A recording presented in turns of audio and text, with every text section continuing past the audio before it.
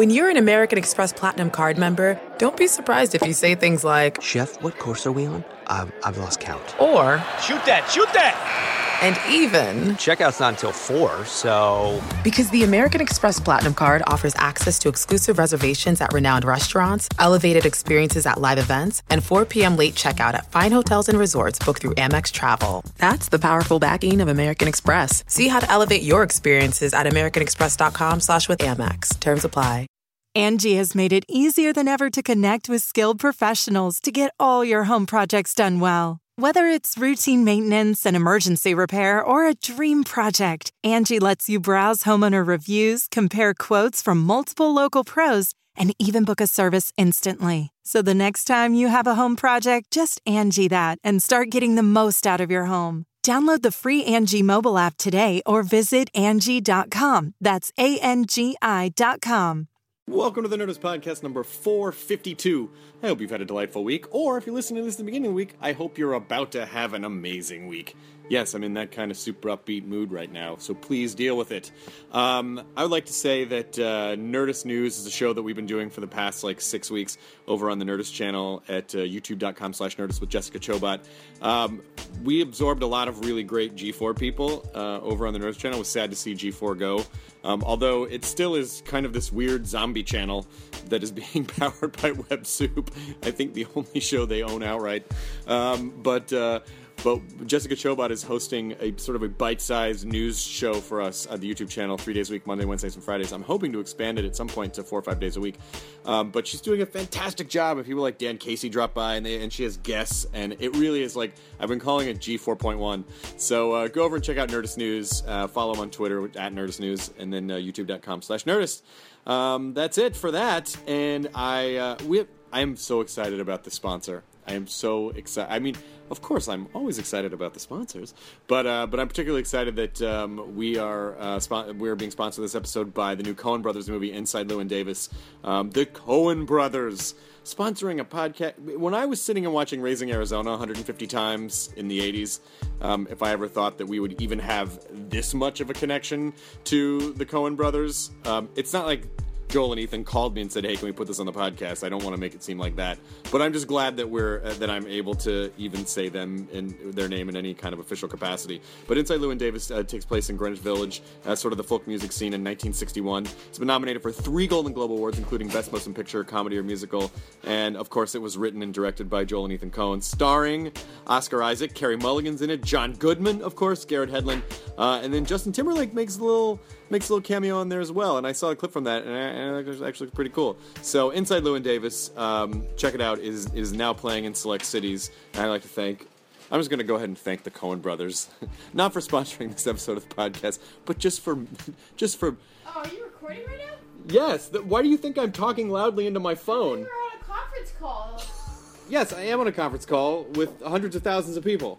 Hi, hundreds of thousands of people. It's just that they're not able to talk back. I mean, they can talk back. Oh, they'll talk back. They'll talk back on the comment boards.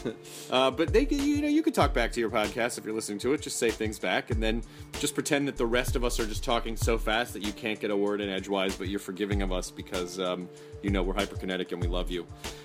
This episode of the podcast is Brendan Small, who I've known for so long, and I have loved watching him attain this incredibly successful thing that he's carved out.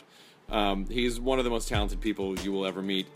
I don't know if you know this or not, but many years ago, and we talk about this in the podcast, Mike Furman and a friend of ours, Lee Farber, and I, and Brendan, all made this thing called the Tron Rock Opera, which is a 12-minute rock opera about the movie Tron, and this was in 2003, before anyone gave a shit about Tron again. So, yeah, I'm going to be a little bit of a Tron hipster right now, is that we did it before it was cool. Well, actually, it was always cool to us. We just loved Tron and wanted to make a rock opera about it.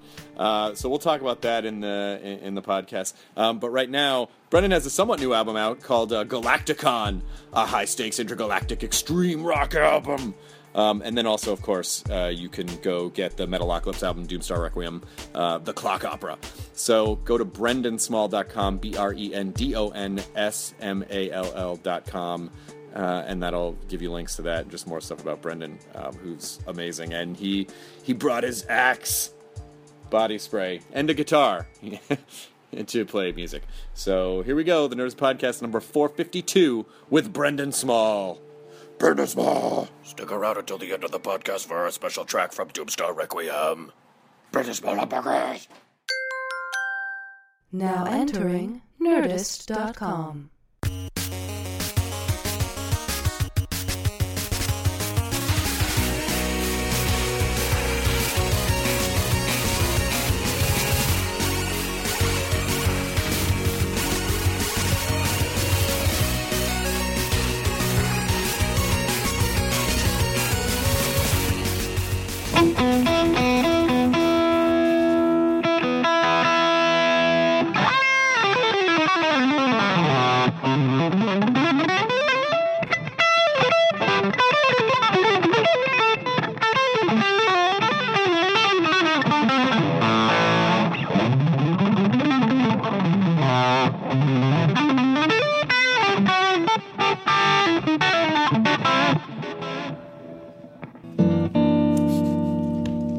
Are they planning on making that left-handed, or are you just gonna? Because I mean, that'd be easy to restring, but Yeah, all you have to do is restring Yeah, it. I mean, yeah. what else is there? I mean, I guess the knobs are up. the pot switches and stuff. Because I have Those a get in the way, right? Yeah, I have a With your arm. casino I've flipped to be like Yeah. Paul McCartney. You and just I- switch your arms. It's harder than you'd think to do that. Yeah, my thumbs would be on the wrong side. Now you're just making excuses. I guess you don't want it that bad. Yeah. You're right. You're right. Brendan Small! Hi, how's it going? Hey, man. Thanks for How are joining you? us on Good, how are Guitar you? I'm Talk. good, thanks. I'm good. What's going on? Oh, nothing. Just working. Yeah, doing a little work, right? What you up to? Well, I just finished a whole bunch of stuff, so now I have like free time. What do you do with free time? What do I do? Well, I still do music. So I ended up getting roped into doing other music stuff that I didn't foresee, but it's fun. I'm doing a ridiculous cover of What Does the Fox Say? With Scotty Ian and Brian Posehn. That sounds Brian about right. singing? Yes, he is. It's really, really fun. What does the fox say? Oh, and Corey from Slipknot is. Oh, yeah? Yeah. And it actually sounds really, really good. Nice. And the worst thing about doing a cover of What Does the Fox Say is that you have that song stuck in your head. Even if you didn't do the cover, If you didn't do this cover, well, I had to listen to the whole song because I had to like build a whole beat map because I programmed all the drums for it, and I had never gotten past like when the guy makes like the old guy is doing the sounds. I never got to the end of the song, but the song is actually it's really well produced. I've never heard it. All their stuff is really. Don't must have heard it. Don't hear it. I bet you have heard it Don't, because I you didn't don't know I want to. heard it until I realized that that's what was playing on Hits 1 on Sirius XM. That's a Bush song. This is a. But that's also the chorus of What Does the Fox Say? Oh, wow. Chris Isaac singing. Oh, Wicked Game? Yeah. It sure is. What does the fox say? What does the fox do? No, I don't want to be a fox no more. Is this most of your day? Like just like sitting with a guitar? And just... You know what? That's what I do in the morning because the thing is I've put myself in a position where I have to play a lot of guitar and I have to play it well and I have to play fast guitar and I created a show where the guitar player really really fast, so I got to keep up with that. So every morning I have the same routine where I wake up like an hour or two before I have to be anywhere and I drink coffee and I play about like an hour and 45 minutes of guitar and try to learn all this like nerdy stuff that keeps your brain alive because if you play guitar, you plateau really quickly. You go like, I know how to do this, and then you're like, and then the way your hands work, people forget this, but you don't always have it. You have it some days, and some days you don't. You're this big. Your hands are these blobs, these amorphous, and you have to be in shape constantly. And if you're on the road, you're playing really well because you got a guitar in your hand. You're playing a show, and the stakes are high, so you got to really not miss notes or screw up or any of that stuff. So I just try to keep my hands in shape every morning. What do you? And it works. What do you immediately start playing when you pick it up? Let's see. Those 3 chords are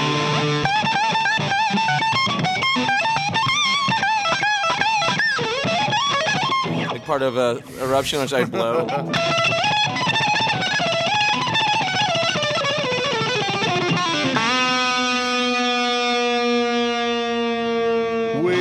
trying to do this too loud.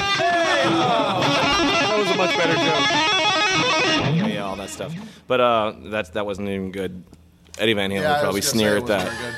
But the guitar players listening, know that I blew half of that. So, but it sounded like nobody knows. Nobody can tell. That's the great thing about guitar. If it's distorted enough, no one can tell. Well, yeah, it's true. Yeah. Is it so fun when it's like a chore, sort of, where it's like, I have to do this every day? You know what really sucks, I find, is recording rhythm guitars for metal songs. So that is it's all about the right hand, about getting your right hand. You have to not only do you have to record it once, you have to record it twice, because like in a Metallica song or something like that, it's not just one rhythm guitar you're hearing, it's two, and they're panned hard left and hard right. But James Hetfield is such a good rhythm guitar player that he, so you can't mess that up. So even that was like, it sounded okay, but if you have to strip that and play along with it with another guitar, then things start getting really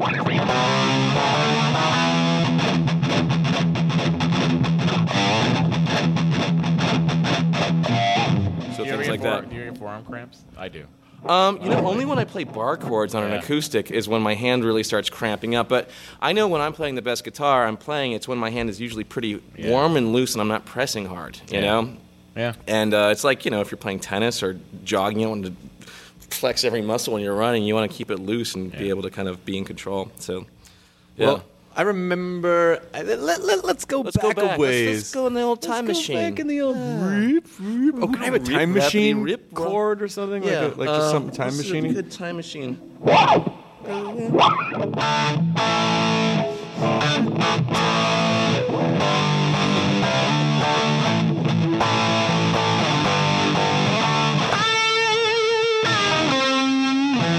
That's good. Yeah, that's good. So here we are in like 2003. Yeah, maybe around then. Yeah. Yeah, that was like 0203.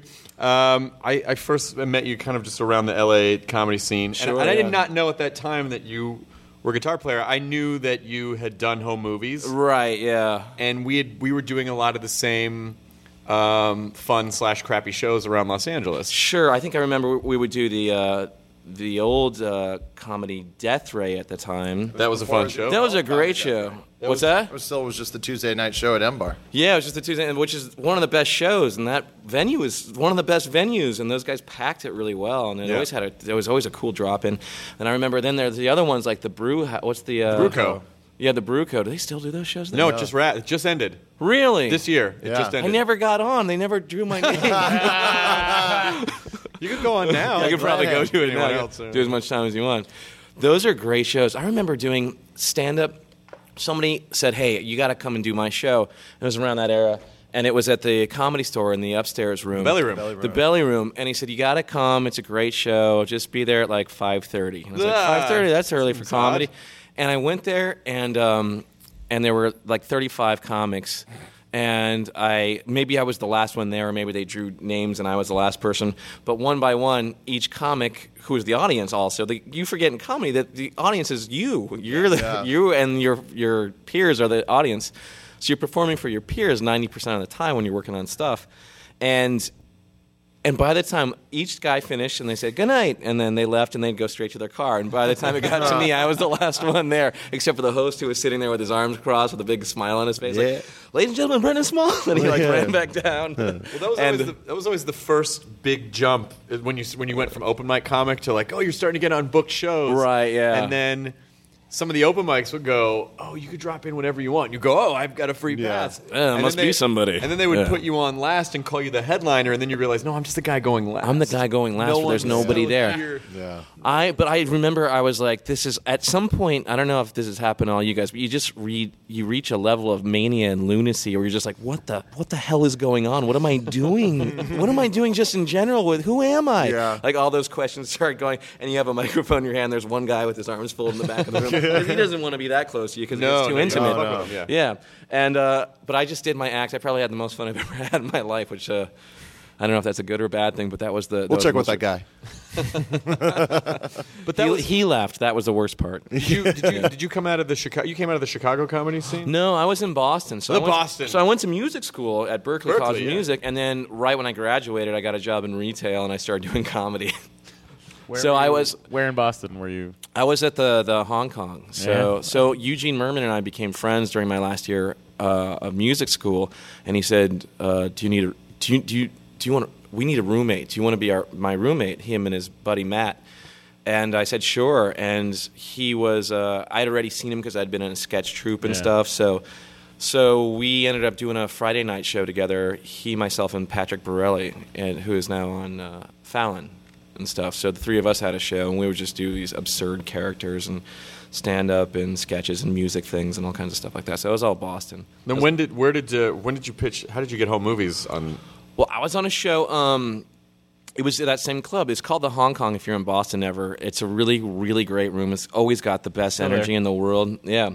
And Rick Jenkins, it was and still is the guy. So every time I'm in town, I go and I want to go see a show or something, and he drags me on stage and I'm doing something. But I was on a show. And Ron Lynch, who I'd seen come through town a few times, was on the show too. And I had this idea for this character that I wanted to do, and I roped Ron Lynch into doing something with me. But Louis C.K., who I'd seen, he always came to this little club also. And back then, before he was like super famous, he was still the funniest guy in stand-up. Yeah. Like, people could say, oh, yeah, he got really, when he became a father, he was way funnier than everybody else in the world, and you laughed until your face hurt long before he had kids or, like, got married and divorced and all that stuff. But so I was on a show with those two guys, and the guys from Dr. Katz were there, too. And I kind of knew which table they were at, so I was doing this ridiculous character kind of to that table, because I was like, I think those guys are the guys, because me and Eugene were like, I know Dr. Katz is done around here, and we love the show, and I know they book comics on that, so we've been doing it for about 8 months. Why not us, you know? And so I got a call from the now creator of Bob's Burgers, Lauren Bouchard, and he was like in his 20s still back then, and then we just like met up and just started putting the show together and improvising. So they would just put me in front of a microphone, and they say, be a character or something. And that was how the show developed. It's just recording and improvising. And then sort of backing the music into it. And then, I just I had my guitar one day, and I just thought we should mess around with some stuff. There was like the second episode of the show, and I started doing I think I just started playing like...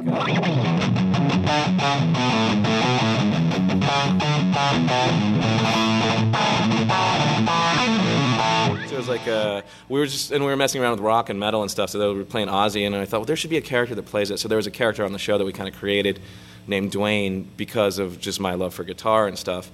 And that was around the same time. I didn't know what I was going to do with music after music school, so I kind of had my guitar in its case and it was collecting dust. So every once in a while I'd bring it out for I'd write little miniature rock operas even back then at the comedy studio, and I didn't know what I was going to do. So I figured, someday I'll do something more than that. So I just played. There's like a lot of guitar and sloppiness all over home movies and stuff, and kind of indie kind of style stuff. Because when I saw you, it was like Captain Mustache. Yeah, and yeah. You remember the Captain? I love Captain. Yeah, he's still around. Yeah. He's still around. He's still one of those guys over there. You never know. Not very good guy though. Yeah. What's going? Why would I try to watch a movie with the cell phone? They could keep checking try to turn it off. And the idea he was a Boston comic that was supposed to be a guy that was going to hit but never did. He was a guy that actually in this story of this character, he was pretty big for a while, but he never got out of Boston. So he influenced all these people. But then, like in the '80s, Lenny Clark. There was a lot of people that I got to see when I was starting out in the late '90s in Boston, who were really funny comics, but I think they'd kind of been away from it for a while, and they were getting back up on stage. So there were all the old favorites were there, and they're totally hilarious and make you laugh and can run a room like nobody's business. But some of them were kind of like they had been out for a while, and they'd kind of lost their mind on coke and on just booze, and this before everyone kind of recovered and everything.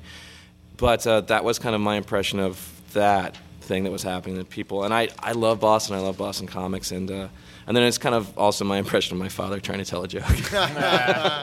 And just blowing it and just forgetting it. Your dad was a big stand-up in the 80s. Yeah. In the 90s, he was trying to make I think he may think he was. I always like to say that every once in a while when people are really funny. You know what you should do? You should try stand-up and see what it's really like bombing. My brother's really funny. You should try it. You should try it. You give it a shot. You should really try it. Perform for one guy. Yeah. Night after Go night. and- yeah, there you go. Yeah. What is music school like? And is it a good experience for a young musician to actually go to a focused? I think it's cool. I think if you want to have some kind of a luckily I had a small understanding of what I wanted out of music school, which I think a lot of people don't, like almost in any college. Like they don't know what they want.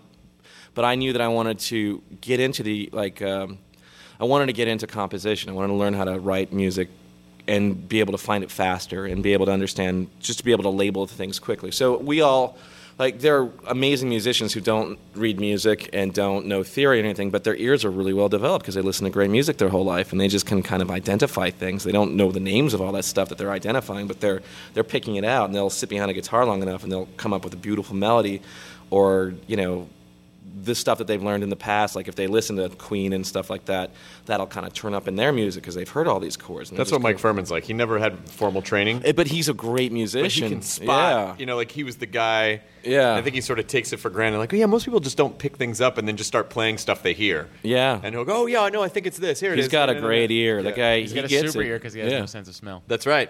He has to make up for it by hearing things. He smells with his ears. Yeah, he smells with his ears. music with his ears. Ear smelling. Yeah, his ear smelling. Yeah.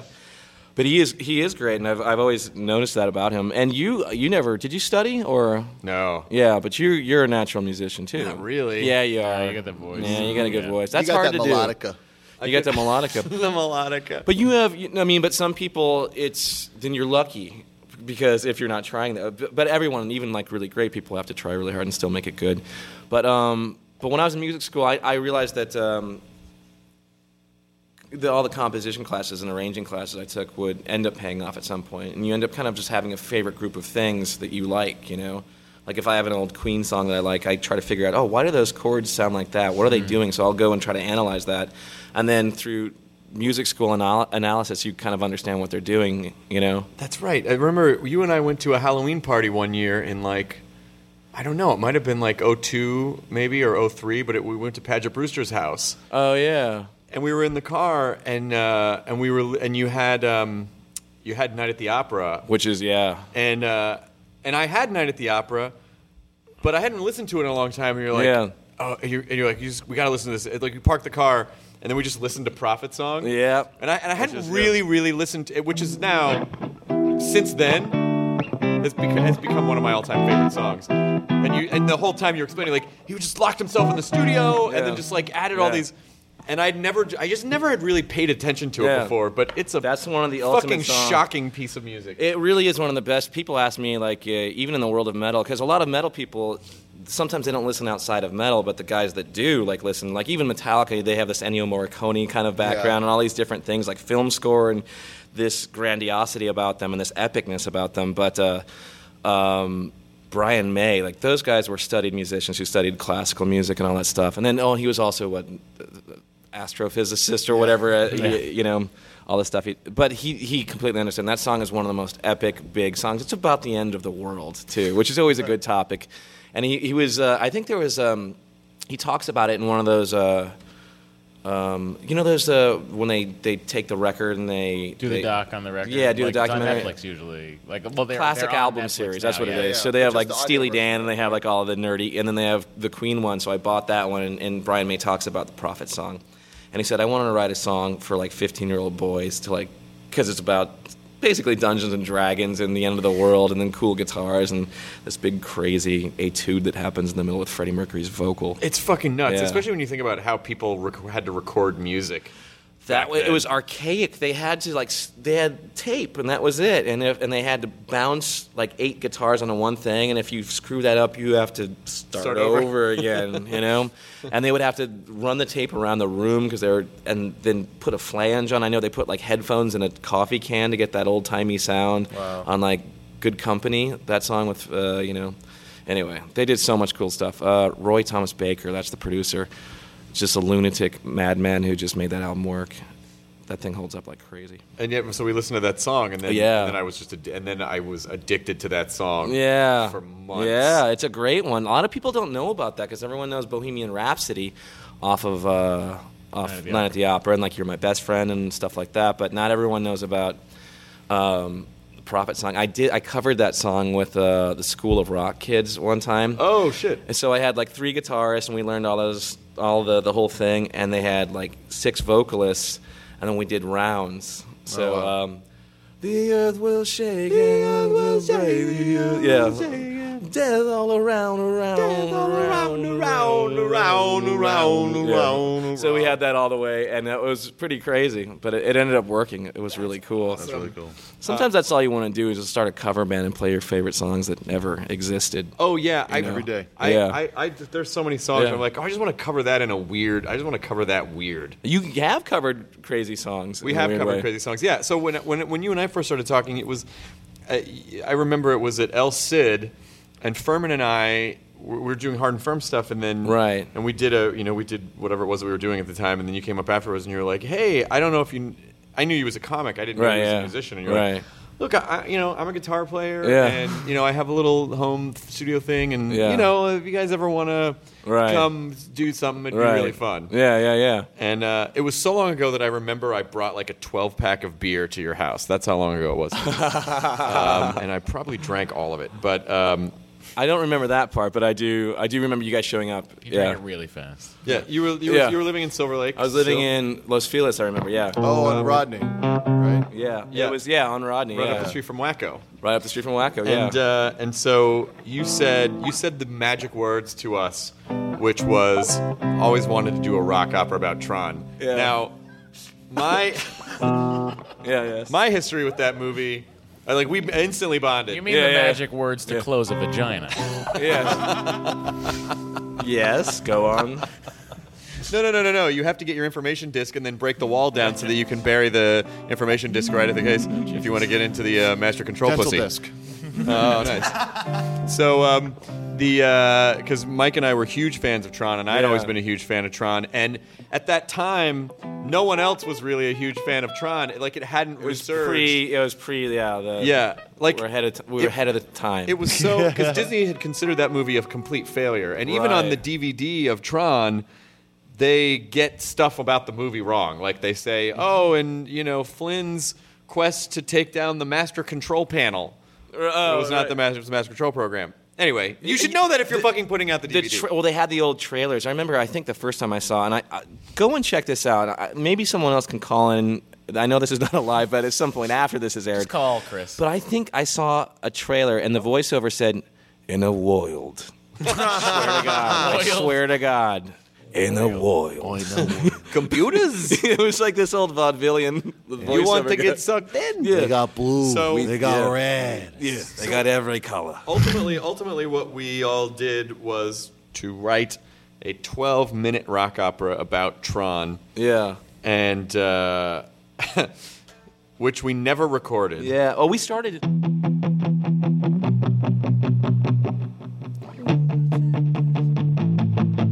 Yeah.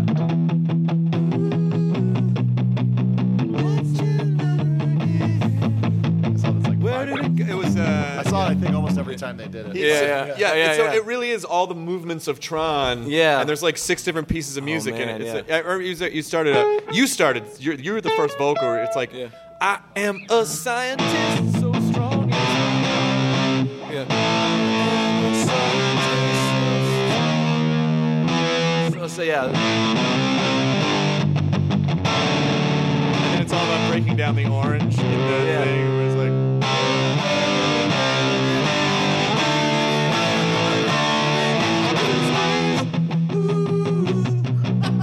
Watch it disappear. It's no longer here. Where did it go? It's inside the computer now. I can't believe I remember these right now. Yeah. It's inside the computer now.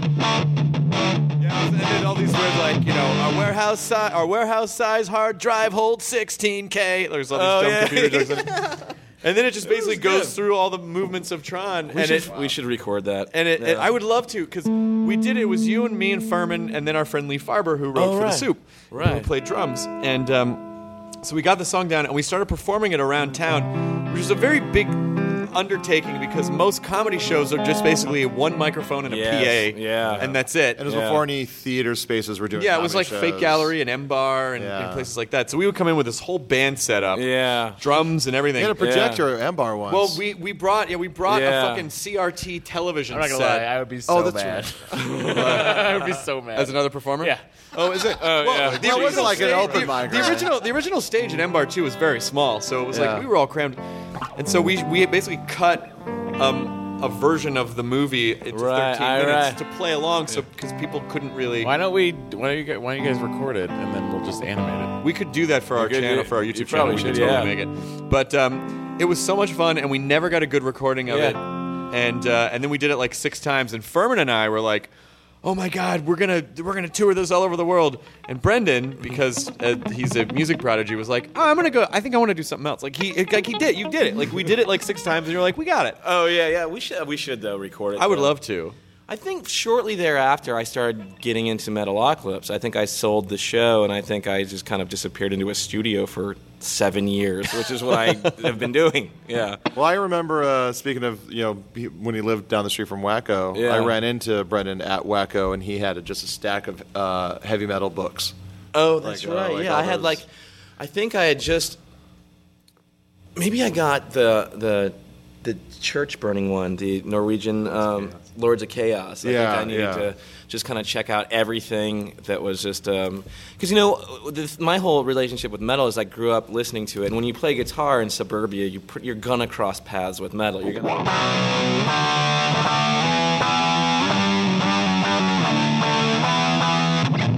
That was like the first thing I ever learned. I hadn't even heard so the many song. kids today think that song is made for Iron Man, the movie. Yeah, they think it's But that was the first thing I learned was just that power chord shape.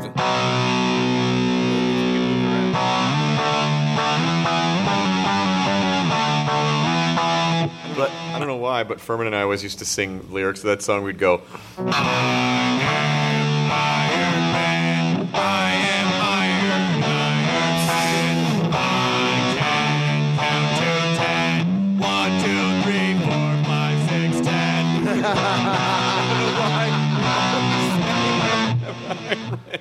Nobody likes me. So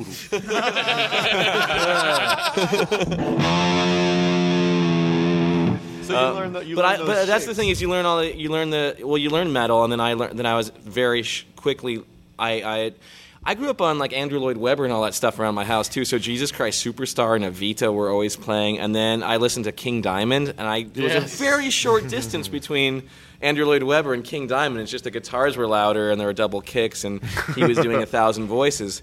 And he was telling stories, though, with his music. So King Diamond is from Denmark, and he's this. He had a band called Merciful Fate first, and metalheads just go insane for him whenever you. And we got him to do voices on Metalocalypse Oh, no way. too. Yeah. Oh yeah. It was amazing. I called him at home. I think I maybe told you this story on your podcast. So King Diamond is like this Danish evil, the Prince of Darkness from Denmark, and I got his number through like Metallica's management or something. Oh, yeah. And they gave it to me, and I said, hey, I've got to get in touch with King Diamond. I think he'd be great as a voiceover guy. I mean, this whole show's about honoring metal and all that stuff. I think he'd be the perfect voiceover guy because he can do like 1 million different voices.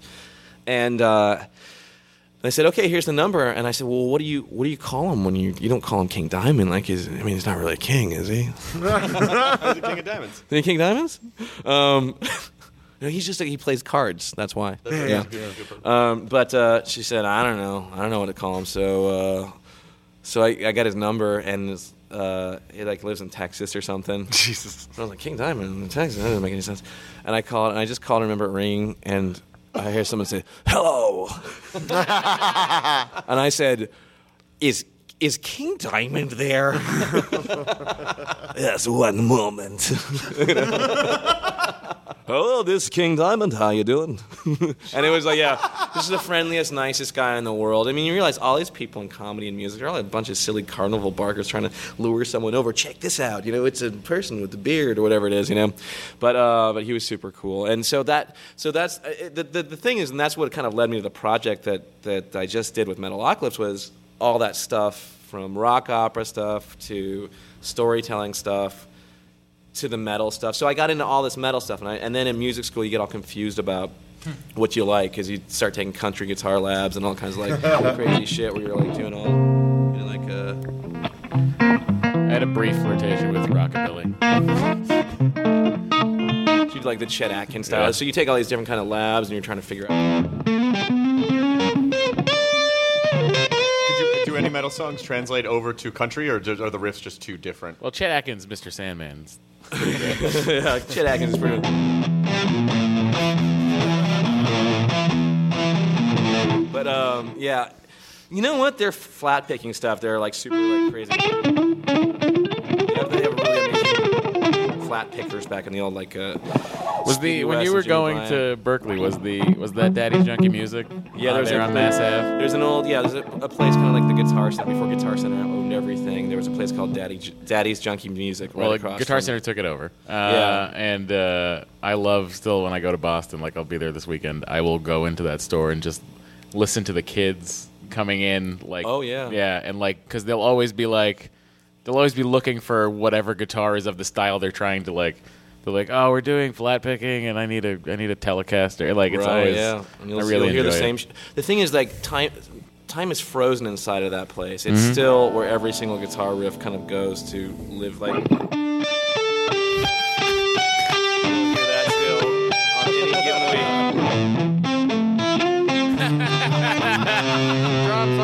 Drop flag two.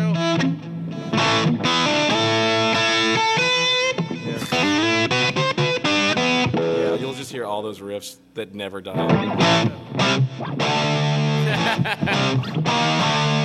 Yeah, all that stuff. Were you a Jerry Reed fan at all? I knew his guitar playing, and he was a great guitar player, but I didn't go deep into his world. But he's awesome. It's pretty. And then Lindsey Buckingham is a guy that he's great. And Lindsey Buckingham is. I play like him because I know he's a pick. He plays. I mean, he never plays with a pick. You know, it's pretty amazing. Jeff Beck's the same way. Jeff Beck's.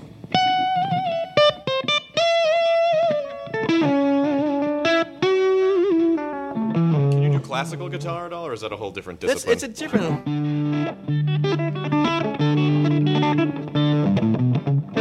Doesn't sound that great on this.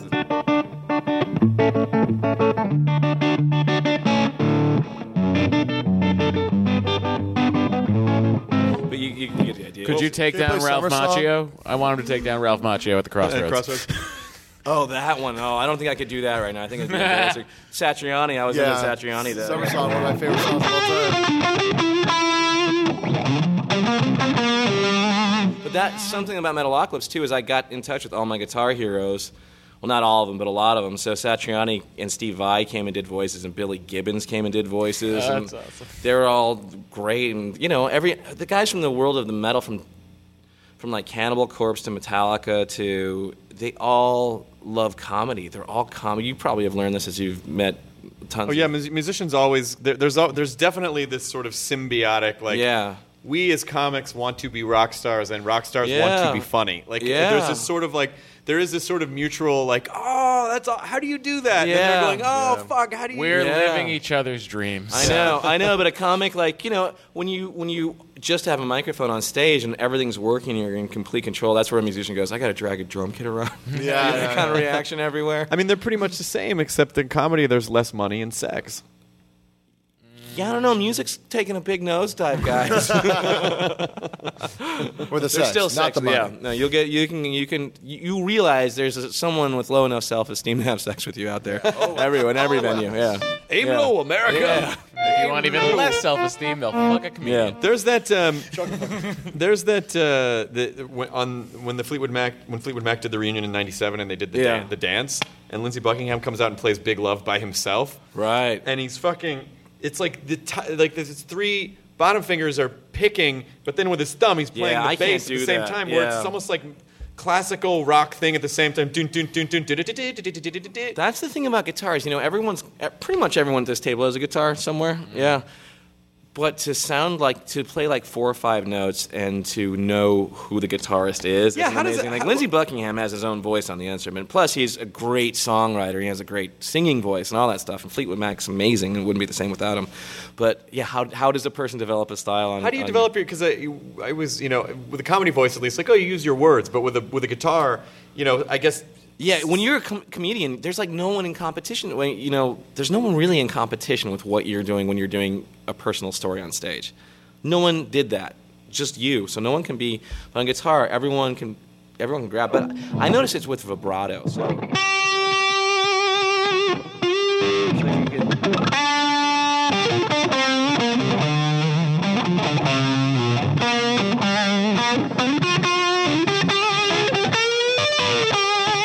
Like getting that right vibrato to make it sound like Angus Young, getting that faster kind of a thing that he does, or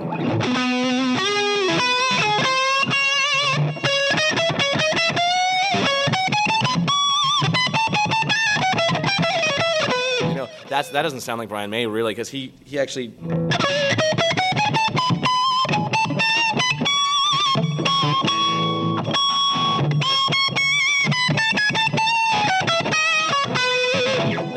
That vibrato is totally wrong, but I'm trying my best to make it sound like it, but it's not working. You're using tone, and then like whatever sort of pedals they have, and then but it's really funny. It took me like 20 years of guitar playing to realize that a good guitar plugged into a good amp is what everyone's got, and everything else is your fault. It's like this guy or this guy not talking to each other, Everything else is your fault. You have to make that sad realization, because guitar players, we buy into that idea that there's a piece of gear out there that's going to make you sound good. Pedal chasers. But yeah, and that's what but what else are you going to do? Yeah, you want to. You're talking to the right guy. What am I going to who doesn't go on eBay and fantasize about stupid crap they want to my girlfriend's looking at shoes while I'm looking at pedals and boutique nerdy amps, or it's my speaker cone. No, it's this. But Jeff Beck plays out of a little tiny Tweed amp for 8,000 people and just makes the thing sing, and he doesn't even have a pick or anything. He's got a guitar cable. That's his only extra thing. I remember when you were developing, it was right around the same time you probably ran into Jonah at Wacko with all the books, but at that time you would also go, you'd say have you ever heard Cannibal Corpse? I want to do something like that. Yeah. But it's but you can't understand any of the words. Yeah. And then you went and fucking Apocalypse. Yeah. Which, is it mind-bendy at all that that in that genre of music, which you were essentially paying homage to, and in some sense satirizing, it's sure. Now you're your album that you have the most successful selling. Oh yeah, it was the highest charting. I think was the thing is we charted higher than any other metal or extreme metal, death metal. I think in that specific genre, we're the #1 death metal cartoon band of all time. No one can take that away. Not one other death metal cartoon. No, there's not one other one. Well, there's one. But they sold one less record than us. It's the Chipmunks. I realized, if you make your category so specific, no one can ever compete with that either. Well, that's true, but people do. But you do. But people do no, for some reason. Well, here's the thing: is we were messing around with music, and I was kind of getting back into the idea of being a guitar player, kind of in addition to being a comedy writer and a showrunner and all that stuff. But I wanted to. When I had an opportunity to put the first record out, I thought, how many opportunities am I going to get? This should sound good. The music should be something you'd actually, in addition to this silly world that we've created, it should be something that you'd want to actually hear. You want to get to the end. How many songs have you listened to where you're like, I don't need to hear where that goes. I don't need to hear that. I get the idea. It's music. The guy's playing drums and you're singing some crappy melody, and who cares about any of that stuff? So the idea is, how do you make it, how do you put something in your CD player that you don't want to take out? What is that? And how do you get to that to writing music that makes you want to leave a CD in your CD player? Well, especially with comedy, and it's sort of the and that's ancient talk CD player, by the way. but the idea your flash drive, the idea of finding the thing that ultimately that you do, the thing that sort of puts your stamp on the world, is kind of asking yourself, what are all the things that I like to do, and and taking other disciplines and mashing them together to create something that no one's really seen before. I mean, one of the big things, when Tenacious D first came around, was comedy bands up to that point were there's a bathroom on the right, it was just like that, and there wasn't really it wasn't music that, like you said, that you'd want to listen to, but then oh my God, he can sing. He can sing and they like sound crazy. amazing. Yeah. And their music writing is outstanding. There's really strong. And those it guys also are great is funny. musicians. Like, you and have then these it's funny on two- top of that. But they're also these guys that have the power of like 1,000 people that are plugged in with these 2 acoustic guitars. It's just amazing. They have so much. Jack Black's voice is great. Yeah. Yeah. But yeah, I think that's what I was wondering, because you do see guys with acoustic guitars doing parody stuff on stage every once in a while. Or at least I saw that when I was starting out, and I thought, this is really making me laugh, and it's actually really funny, but I don't want to do that. I want to do something else, and I think it's going to involve me plugging this thing in, and that's going to be part of the difference. So that's where Metalocalypse also came from. Plus, the other thing you were saying is finding something that you like and you're kind of interested in. It's really stupid because I was just talking about Cannibal Corpse and talking about metal and like all these Norwegian and all these black metal bands and stuff. And I was in the middle. I think I'd sold a show to the Sci-Fi Network, like an animated thing. And I was just complaining about like how long it's taken and just all kinds of crap. And my buddy from the Venture Brothers, Chris McCulloch, said, I don't understand. You're sitting here, you're complaining about this show. That sounds like it's funny and it's probably going to work, but all you realize, I don't know if you realize this, but all you're talking about is Cannibal Corpse. Why don't you make a show about that? And I was like, I can't believe. I stood there and just like was like, I can't believe you had to tell me that. Well, that's exactly what I said. I was like, I just had no idea that. But that's the thing. That's what I've been talking about the whole time. That's the thing, is that sometimes you don't have the right perspective on stuff, and when you think about work, I think it's a function of the generation that we grew up in, where our parents' generation was sort of like, well, work is this, and it's a thing that you do that you have to do, and play is your own hobby, and you keep that separate. Yeah. And because for me, it was the same thing when I started all the Nerdist stuff. I was like, sure. Oh, wait a minute. What if I actually worked on stuff that I cared about? Right, yeah. And it does sound like well, of course, that's so simple. Why wouldn't you do that? But it really doesn't occur to you at first, because the things you like are so close to your heart that you don't think, oh, that should be my job. You just I just didn't intuitively think that. It takes like it.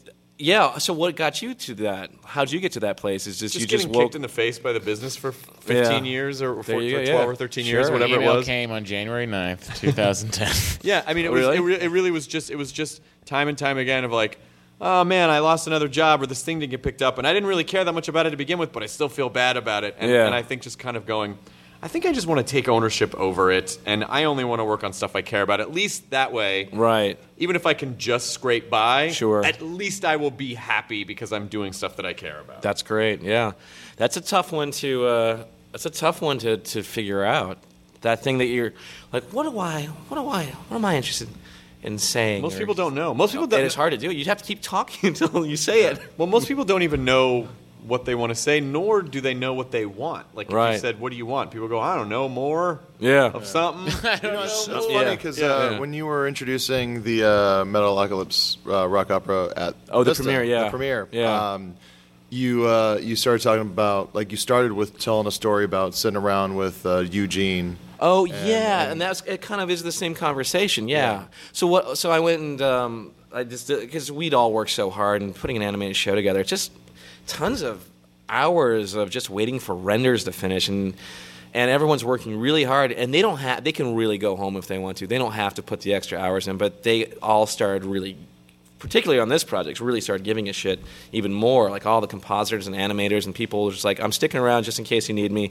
I'm going to be eating pizza in the back, but if something fucks up, you come and get me. And you're like, you're allowed to go home. You're not getting paid for this. We ran out of money a long time ago. And but they all really cared, and it was really nice too. And then they all just like, they were all so good. The team had gelled so well for this particular project that I wanted to say something nice to them up top. And I think we're also doing a 1 hour rock opera animated special was something I hadn't seen before, and it reminded me of back when I had started getting on stage with Eugene and doing a comedy night with him. And I remember us walking to or from the venue to our house that we lived in, and we just saw all these comics, and we just thought, we're lucky enough to get stage time kind of whenever we want it. And the question for us is, what are we doing? What are we doing now that we have the microphone in our face? What are we saying? And I see so many people where I can guess the punchline of the joke before it happens, or it's a thing, or it's another thing, but it may not be. For me, I was like, I don't know if it's going to be stand-up or it's going to be something creative. And this is like pre-home movies, but I thought and we just kind of made this pact that as long as we do something, we should make sure it's not something else. So it should be the thing. Doing what are you going to do when you get there? Do something different. Right. Doesn't matter what it is. Just do something different. Right. And you may end up starting a business that no one else can start because you're the only you out there. So then then I said, hey, tonight we're going to do something I hadn't seen before, which is a 1-hour rock opera with the 50-piece orchestra and the lead singer from Cannibal Corpse singing with me, and then Malcolm McDowell and Mark Hamill singing also, and Jack Black singing, and great vocalists and musicians all around, and just putting this thing into a big crazy thing that actually went back to everything that I'd grown up on, from Tommy to Jesus Christ Superstar to the metal stuff to King Diamond to all that stuff, all kind of wrapped into one little thing. So yeah, it was great. Does it ever freak you out at all? Doing all that stuff? Well, just freak you out in the sense of like I got to do everything I wanted to do. Yeah. You know what? It's funny because I think I created a job for myself that's kind of the ultimate job for me. But don't worry, you'll always be dissatisfied and want something else. I knew it. Yeah, don't worry. That's always there, guys. What am I going to do if I fulfill all my dreams and then I should ostensibly be happy? Yeah, what are you going to do, right? But don't worry, that doesn't happen. Oh, good. It's not just a hole, it's an endless pit. Right. Yeah. Well, it's funny because I was doing tons of comedy when I started out. I was still doing the Tomorrow Show with Ron Lynch and Craig Anton every weekend. And I was doing tons and tons of stand-up. Then I started doing the records and the touring, so all my time went away. But now, like over the last year, I've been going out and doing stand-up again. And it's really funny how slack those muscles can get if you're not up on stage every night. I bombed like so hard. I went and did a show in Brooklyn, and it was just so uncomfortable and long, and it was amazing. It was such a long trip home back from that thing, and I was like, right. And then I was like, well, that's not why I didn't. I think the last big comedy show I'd done before, it was like a 40-minute set where I'd improvised half of it and was like, oh, here I am, I can do whatever I want. But then then later on I went back and I just sucked terribly. Well, you know what happens is that when as a comic, one of the greatest things that can happen is that people come see you on purpose. And then all of a sudden you're performing for your tribe. Right. Which is great. Right. But what happens is you get a little spoiled. Yeah. So then when you go guest on someone else's show where people didn't come to see you, that's where it's like, oh, right, I have to be a comic. I can't just be me. Right. And people aren't just going to accept that because they don't know and they don't give a shit. You have to show up. You have to be confident and have material ready to go. But it's good to have those experiences. But that was it was so good. It was and I remembered every single thing I had ever done in my life has always been prefixed with a major failure and an embarrassment at the top. Like my first real guitar playing in front of people, I was 15 years old and I was in a guitar competition that my stupid friend talked me into because I think he talked me into it because I was just a little bit worse than him, so there's no way he could come in last place. But I sucked so horribly that night. It was like a 3 to 5 minute piece, and I was so nervous. My hands didn't work, and it was just terrible. I remember my sister was in the audience and with her cheerleader friends, and I was sitting there just really like not in front of the cheerleaders. And not in front of you. It was like when Marty McFly's hands started disappearing. It was like that, but my hands were there, so I didn't have an excuse. If I were Marty McFly, I can't play guitar, and my hands are disappearing. You didn't have the excuse like the space-time continuum because his father's going to meet the wrong woman. Exactly. I didn't have that excuse going for me. But I went home, and I remember just like I had like this moment with my guitar, which humiliating myself. After, in school, people go, what are you doing on the weekends? I go, I play guitar. I go, oh, really? Yeah, and I would play for you right now, but there's no guitar. So you're going to have to take my word for it. Then everyone finally came and saw me play guitar, and I was the worst guitarist in the world. So what do you do on the weekends? Yeah, nice guitar playing. It was terrible. Like from anybody's point of view, it was like, that is some bad guitar playing. And I remember I flipped open my case, and I looked at my guitar, and I looked at my hands, and I thought, what happened out there, guys? We can't experience this again. This is bad. This is really, really. I don't think it's gotten this bad before. This is about the worst it's ever been. We've been together for 15 years, guys. I know, but yeah. And I was just like, between you and me, and then like I didn't factor in that the playing in front of people was going to rack my nerves and cause lactic acid to build up and seize my joints or whatever it was. But But I remember thinking, like, the 2 weeks that I practiced before this were the 2 weeks the hardest practicing I'd ever done. I woke up at like 4 in the morning. I practiced before school. I stayed up. I got like 2 hours of sleep for 2 weeks. But something happened where I noticed some major improvement, where I was concentrating on the instrument in a different way, where like I have no choice but to correct this mistake. I have no choice. But the nerves got me. So I could have probably played in my bedroom with nobody watching a lot better, but in front of those people I sucked. And so I made a deal with myself that, like, if I can keep up this practice regimen and I'm not 1,000 times better by this time next year, then I'll quit. So that was, like, the thing. And like, because of embarrassments, because of bombing, because of all that stuff, that's the only way that I get good. And that's why, it's funny, I've written all these songs and records and all that stuff, but the only reason I do it is because if I don't, I look like a real jerk. Well, because I said I was gonna. That also, like, being accountable to people is good. And then on top of that, it's everyone will bomb, but it's then like, what do you do with that? And some people would have taken that guitar case and been like, that's the end of you. Yeah. Well, that was fun. Yep. Goodbye. Good riddance. Yeah, but it's that bombing that I think that sets things into motion. And also, the truth is that nobody really gives a shit. You can bomb and make the whole room feel uncomfortable, and they kind of avert their eyes as they walk out and they see you there. Hi, thanks for coming. Yeah. And you've like made everyone feel weird as they're exiting. But is that how you get them back? That's how I got them back. Guys, listen, I realized I was kind of weird on stage.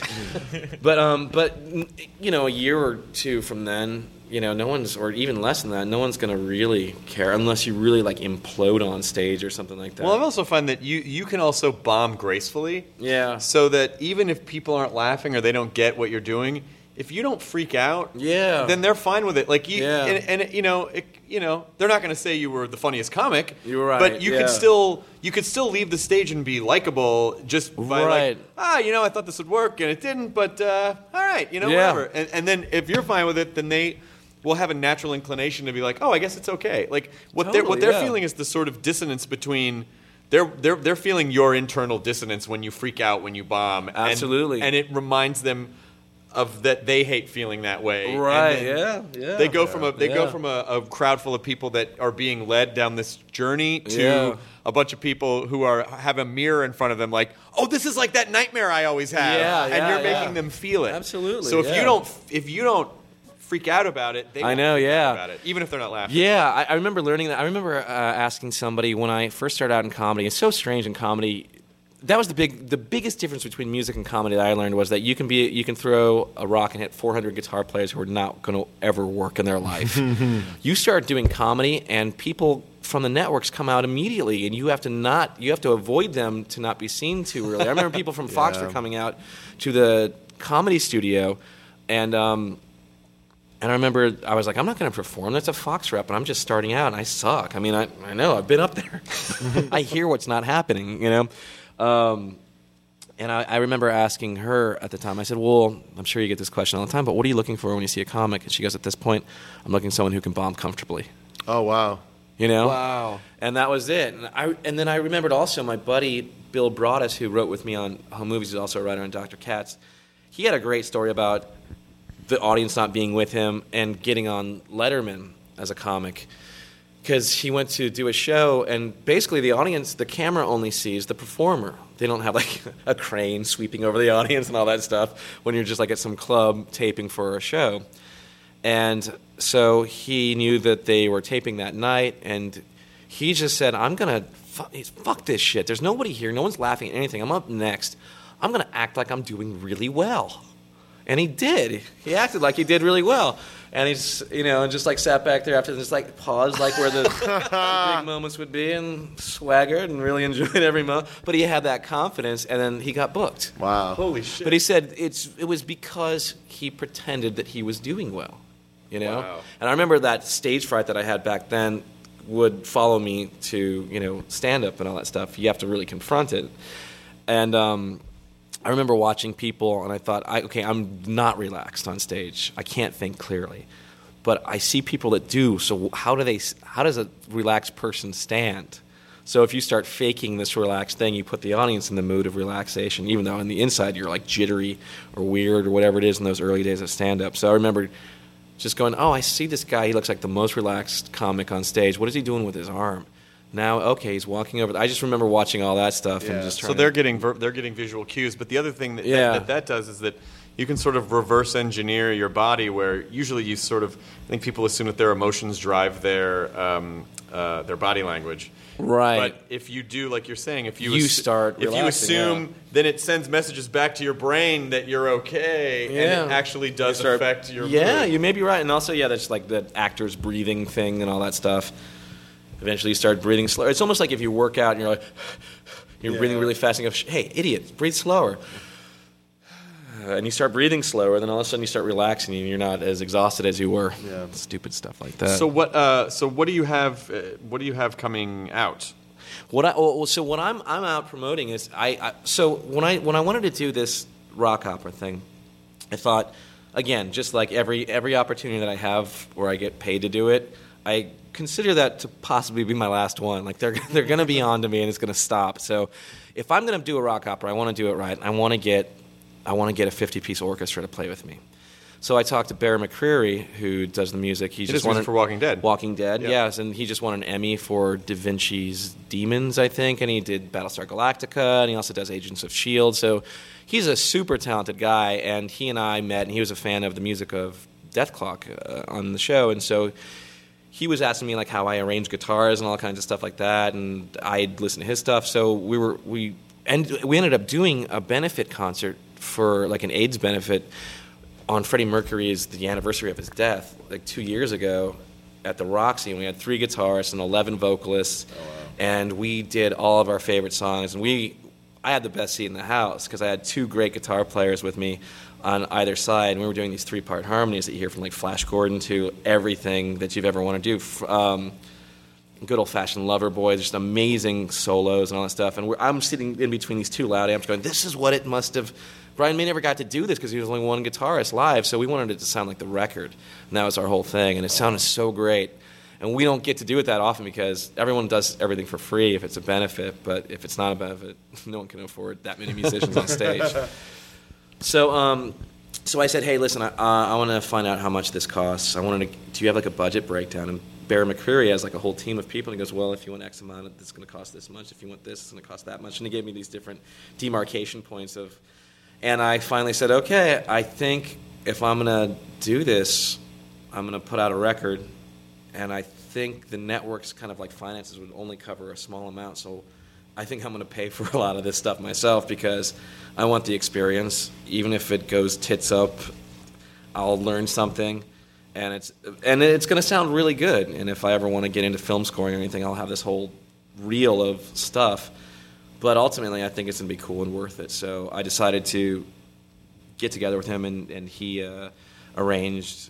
He took my ideas and made them way cooler and gave some voices to different instruments where I had them on like different. I had French horns doing something. He put something in the cello instead. Oh, wow. But I have the whole score there, and it was really cool to see how he worked. And he's just an amazing professional, easy to work with, and works really quickly. It does insanely good stuff. So that was a really cool thing to do. And then, to involve these other vocalists too. His wife sang on it, Bear's wife Rhea, and she has an amazing voice. So any of the female vocals you hear on the Doomstar Requiem, which is what it's called, a clock opera, you'll hear her. And then, like I said, we had these other cool people like Jack Black came up and sang a few things, and he was great. So easy to work with, and just great pitch, just amazing pitch, and does not mess around, or he's just good. And powerful. And then, Cannibal Corpse, George Corpse Grinder Fisher, came and sang. You can hear it when it's him. It's scary. It's extra scary sounding. And that was the idea. So I thought, I'm going to put out this special, because it only airs once, really, and then they'll air it a few other times. But this music has to be really cool, and I have to like it a lot. And I get to add all these different kinds of elements of music, not just metal, because the way I thought about it, which is the way I think about the music on the show, is there only can be one metal moment if it's like wall-to-wall crazy, like, loud guitars. If you're doing that the whole time, your ear's just going to tune out, even though it's loud and crazy. So you have to counterbalance that with really quiet moments and kind of symphonic stuff and whatever.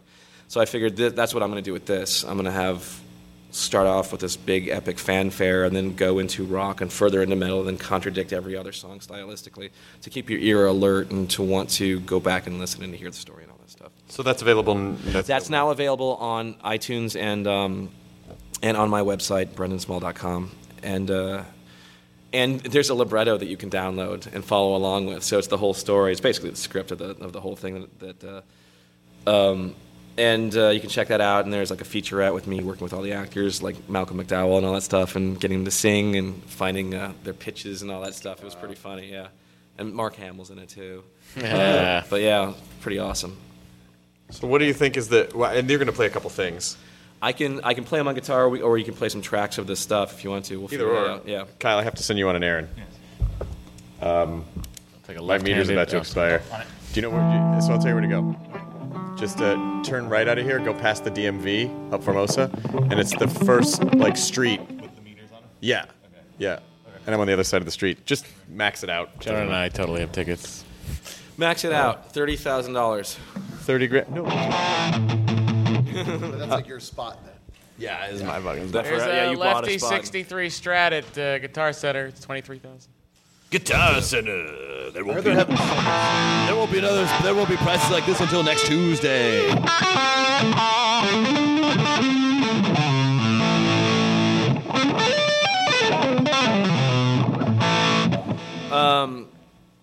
Yeah, you know what? Do you have a way to play tracks on the show? We can drop them in after. Yeah, that's what I figured. Maybe I'll set up a couple things for you to check out. That'd be great. And I can play you like a riff of one of the songs. But it was a fun process because I had the idea for this thing, and it is a story. You have to go story first. You know, you can't just start writing the music. You have to like have the story mapped out. So I got together with two other writers, Janine DeTullio, who used to write on Conan back in the day, and then she was on Home Movies as a voice actor. And she's just a really great writer, just a great structure person and stuff. And then Mark Brooks, who's been a writer and director on the show for a long time. And we sat in a room, just the three of us, and I just kind of pitched this whole thing, you know. And I knew what the top of it was. I knew what this big section was. With the there's a big flashback in the thing, and I'll probably set that up. Actually, I am setting it up. Are you guys still recording and all that stuff? Yeah, he's still recording. Yeah. So the whole thing started with this idea that this story is a rescue story. That's the whole thing. It's this big kind of like I wanted to take. We left the last season with the abduction of a guitarist and a love interest of a lead singer, and what I wanted to do is have a kind of an action like it's a hero's journey very much. Like every single thing is completely based off of the Joseph Campbell stuff. Like his outline, it's a 3-act thing, and you know, it's basically in the hero's journey. The hero gets the call, and then you know you set up status quo, and you get the call, which means like the invitation into the adventure, and then the hero has to negate that and say, no, I'm not ready. My life is fine, and then he has to go to a point of no return where it's like in Star Wars. Luke wants to be hang out in Dagobah, then he goes home and he sees his family's been burned. And so he has no choice but to follow him. So we have all that stuff. But what I wanted to do was add this other part where we went to a flashback of how the abducted guitarist actually got into the band in the first place. And that's where I decided, wouldn't it be cool if I had like a 2-minute-long guitar solo somewhere in the middle of a TV special? I haven't seen that before. But it has to be cool, and the stakes have to keep raising every kind of moment of this duel. And what happens is the lead guitarist makes a deal with the band because their ex-guitarist just quit. And this isn't a flashback. Their ex-guitarist just quit, and the band's like, well, we got to replace him so we can make our first record. And he says, I'll make you a deal. If see all these like 300, 2,000 whatever auditioners out here, if I can beat them all, then I'm going to be. Let's be a one-guitar band, like Deep Purple or something like that. I don't need a second guitar. I don't need that to compete with somebody else's ego. Let's make this a one-guitar band. And they say, fine, so they make a deal, and there's a song where he just beats all these guitarists. And finally, the young guitar player shows up late and sings a song about being from Norway, and he got lost along the way, and he has like a little fanny pack and a guitar, like he must have sewn himself a guitar gig bag, you know, that has like Norwegian kind of like decoration on it and stuff. and his guitar is covered in duct tape, and it's been dropped like 1,000 times. He's been living on the streets. And the guitarist says, "All right, fine, I'll let you, your time has come and gone, but you seem like a nice guy. It's a shame you have to go down this way. Get ready, let's play." And we have this big kind of tete-a-tete between guitars. And that's a song called The Duel. So if you want to cue that up. Do we know? Yeah. Yeah, so you'll have that. But it's a really fun piece, and visually it's a really cool thing because you have to advance every piece of music visually, too. You have to raise the stakes with everything as it keeps going. And the guitarist blows the last note. He does everything perfectly except for the last note. And then the guitarist hires him anyway because he says, no one's challenged me in that way before. So it's a fun. So I started out with that first. I thought, wouldn't it be cool to see in the show these two guitarists? One of them is always shitting on the other guitarist, but you don't realize that he's the one that hired him the whole time. So it was a nice little thing. There's a lot of like emotional points in this stuff. What does this mean? Well, what time do they come in? They're coming in at 3:30. Oh, 3:30? Like 2 minutes, 3:30? Yeah, in a couple of minutes. And that's the idea.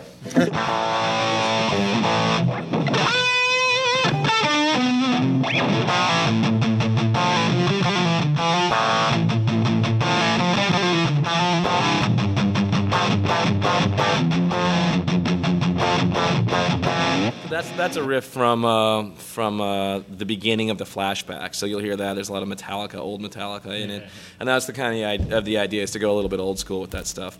Well, now that we realize there's someone else coming into the rehearsal space at Yes. Swing House, I'll tell you what. Will you? Can you just give us a some type of Death Clock "Enjoy Your Burrito" song at the end? Absolutely. Enjoy your burrito.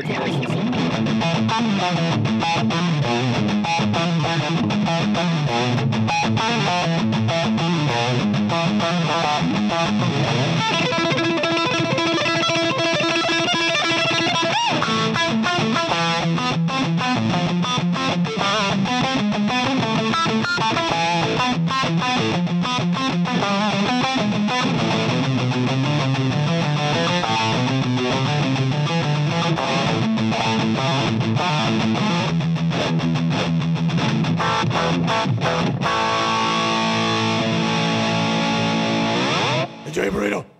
Enjoy your burrito. Brendan Small. Thank you. Thank you, guys. Brendan Small.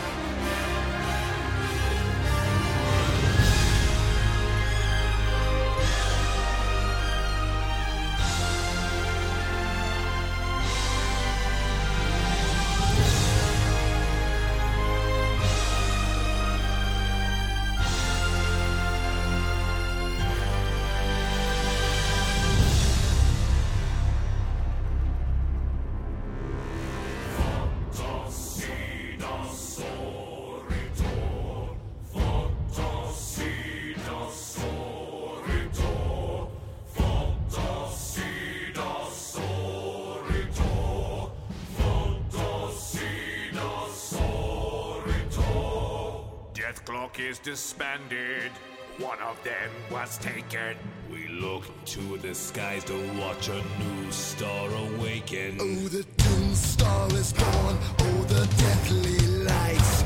And the star will turn to blood on this prophet's night. And the prophecy has warned us that one of us must die. Before this is all over, one of us must die.